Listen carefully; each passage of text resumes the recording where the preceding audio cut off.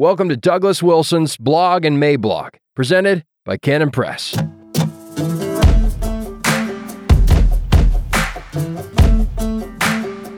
Misinformed about misinformation. Monday, January 23rd, 2023.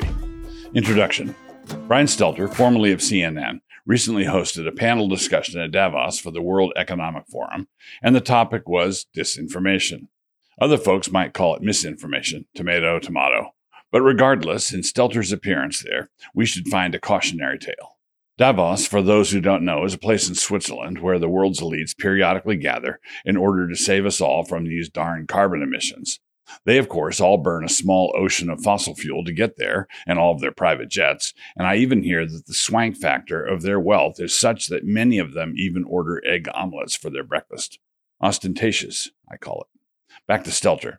To have a gentleman like that on a panel discussion on disinformation exhibits what might be called a lack of self-awareness. If they ever were to develop some scientific way to measure such things, the needle would be bouncing on the right side of the little handheld cluelessness meter. But perhaps it is not cluelessness. Perhaps the people who are dominating the world's agenda did not get where they are by being stupid. What else might be happening? The meaning of misinformation. When average folks hear a word like misinformation, they assume that a claim is being made about the way things are out in the world. They hold to a common sense correspondence theory of truth, meaning that if someone says that it is raining outside and you go look out the window and see nothing but bright sunshine, you have a right to say that this person was quote unquote wrong. If it is a larger issue, one with political ramifications, you might say that he was purveying quote unquote misinformation. The idea is that in order to be true, statements have to conform to the state of affairs that they are pointing to out there in the world. In other words, the verbal statement needs to conform to the facts in order to avoid being misinformation.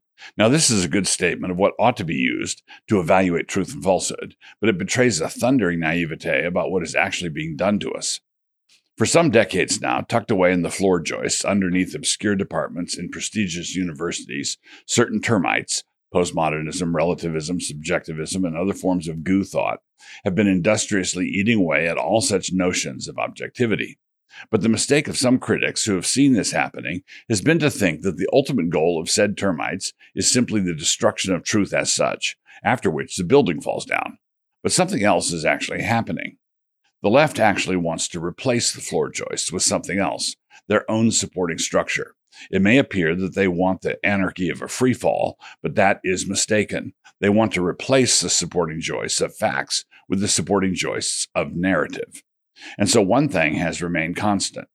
Misinformation continues to be a failure to conform. But in the olden days, it was a failure to conform to the way things actually were, and now it is a failure to conform to the narrative. The fact that the narrative can change overnight is neither here nor there. As Orwell put it, quote, "The past was alterable. The past never had been altered. Oceania was at war with East Asia. Oceania had always been at war with East Asia." This replacement of the facts with narrative is an essential feature of totalitarianism.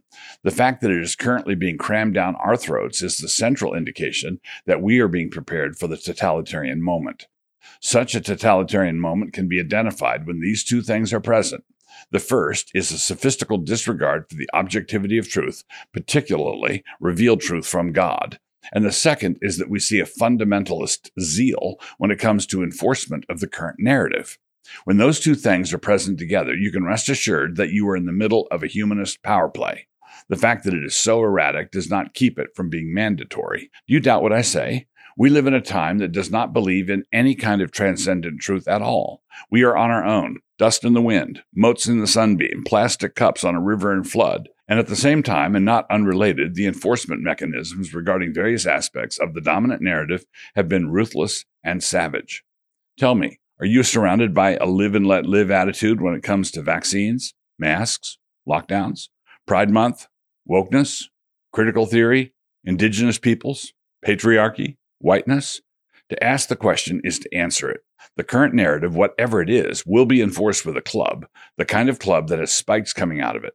There is no such thing as truth, but the narrative will be enforced as though Thomas de Torquemada had been made director of the Ministry of Truth, thumbscrews and all. And so whenever you are dealing with some ministry of truth or other, always remember that you are actually dealing with the ministry of the narrative. Useful idiots. The phrase useful idiot has been attributed to Lenin, but that has not yet been confirmed. Nevertheless, whether or not he said it, he should have. That kind of person played into his success, and they were all around him. The common usage of the phrase today applies in many situations and refers to a patsy who is cunningly used by some ruthless power broker higher up. Brian Stelter does not appear to be the sharpest knife in the drawer, and yet there he is leading a panel discussion at Davos with elite heads all over the room nodding in agreement. This is an ancient tactic. When certain syncretistic agents of compromise were establishing their mashup religion back in old Israel, what did they do back then? Quote, so they feared the Lord and made unto themselves of the lowest of them priests of the high places, which sacrificed for them in the houses of the high places. 2 Kings 17:32. Low priests for the high places. That's the ticket. Now, unfortunately, the Christian world has supplied these behind-the-scenes leftists with an almost endless supply of these useful idiots. We've been a veritable seminary for such low priests. Nurtured as they have been on a deracinated Christian faith that applies a truncated gospel to the minimal task of getting their white little hinder parts into heaven, they then have to fill out the content of the rest of their thinking from other sources.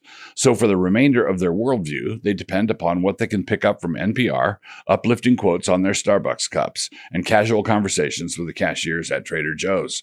The end result is a soggy, sad bag of bromides that is subbed in for thinking like an educated Christian. Even if they don't call it woke, they are being wokenized, which is kind of like being tenderized by one of those meat mallets. When the treatment is over, you are constantly aware of how any true statement you might make could be misunderstood by somebody else and how it could possibly hurt their feelings. And at the mention of somebody's feelings, a bailiff comes in out of that little door on the side and cries, all rise. So even when such Christians are not woke themselves, they are not at all aware of the crucial differences between the facts and the narrative, or the radical changes in the editorial staff of our official dictionaries that have taken place in the last few years, or just how off-putting being winsome is. Classical Christian education was born for this time. As many of you know, I've been deeply invested in the cause of restoring classical Christian education in our time. We've been successful in many ways, but we are also going to be under siege for that very same reason. The kind of education we are providing, rightly provided, is the kind of education that enables our graduates to see through this postmodern cavalcade of claptrap. We were established for this moment and must make sure we do not flake at precisely the wrong time. And we must be careful. There are some in the classical Christian world who already care too much about what the diseased world of academia considers reputable. They are either, quote-unquote, too friendly with or, quote-unquote, not suspicious enough of. They want what we are doing in the classical Christian school movement to be recognized, to be taken seriously in the academic world in the long run. But why in the world would we want something like that? The modern academic world has been the source of many of our modern ills, and the cataract of nonsense that pours out of that world is precisely what we were established to fight. We started an alternative school system precisely because the current one is so toxic, and because a large number of parents were put off by all the green pus around the edges. We really must avoid the please respect us disease that afflicts a certain kind of evangelical. In effect, such brothers want to say to the liberal world, I'll call you a Christian if you call me a scholar. It ends with the Christians aching for the respect of the most disreputable people on the planet. Here's the strategy for such clueless Christians, stated plainly. One of the central blessings that comes with a genuine classical education is that it enables one to take off the provincial blinders that each generation tends to have. The provincial blinders in our day are fashioned out of selective winsomeness, respect for marginalized voices, a climate conscience, a zeal for diversity hires, and a secularized comstockery. C.S. Lewis once said, in response to the relevance mongers of his day, whatever is not eternal is eternally out of date. These are words to live by. The permanent things are never to be determined by a voice vote of a flash mob on a justice jag. Speaking of Lewis, he dedicated the allegory of love to his friend Owen Barfield, and in the preface said this about him. Above all, the friend to whom I have dedicated this book has taught me not to patronize the past, and has trained me to see the present as itself a period. I desire for myself no higher function than to be one of the instruments whereby his theory and practice in such matters may become more widely effective. C.S. Lewis, The Allegory of Love, page 8. The permanent things are inextricably tied to the way things are, the way they have always been, and the way they always will be. They are not in any way tied to the narrative. A concluding parable. Let the reader understand. Hey, what's up? You still have another set?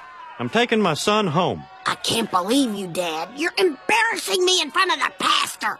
Mr. Hill, you just don't get it. This is how we testify. Raise him! Ugh. Can't you see you're not making Christianity better? You're just making rock and roll work. If you are enjoying these videos and would like to support this channel and the work of Canon Press, join up at Canon Plus. Just click the link, create an account, and have a look around. If you use the restrooms, leave a dime on the counter.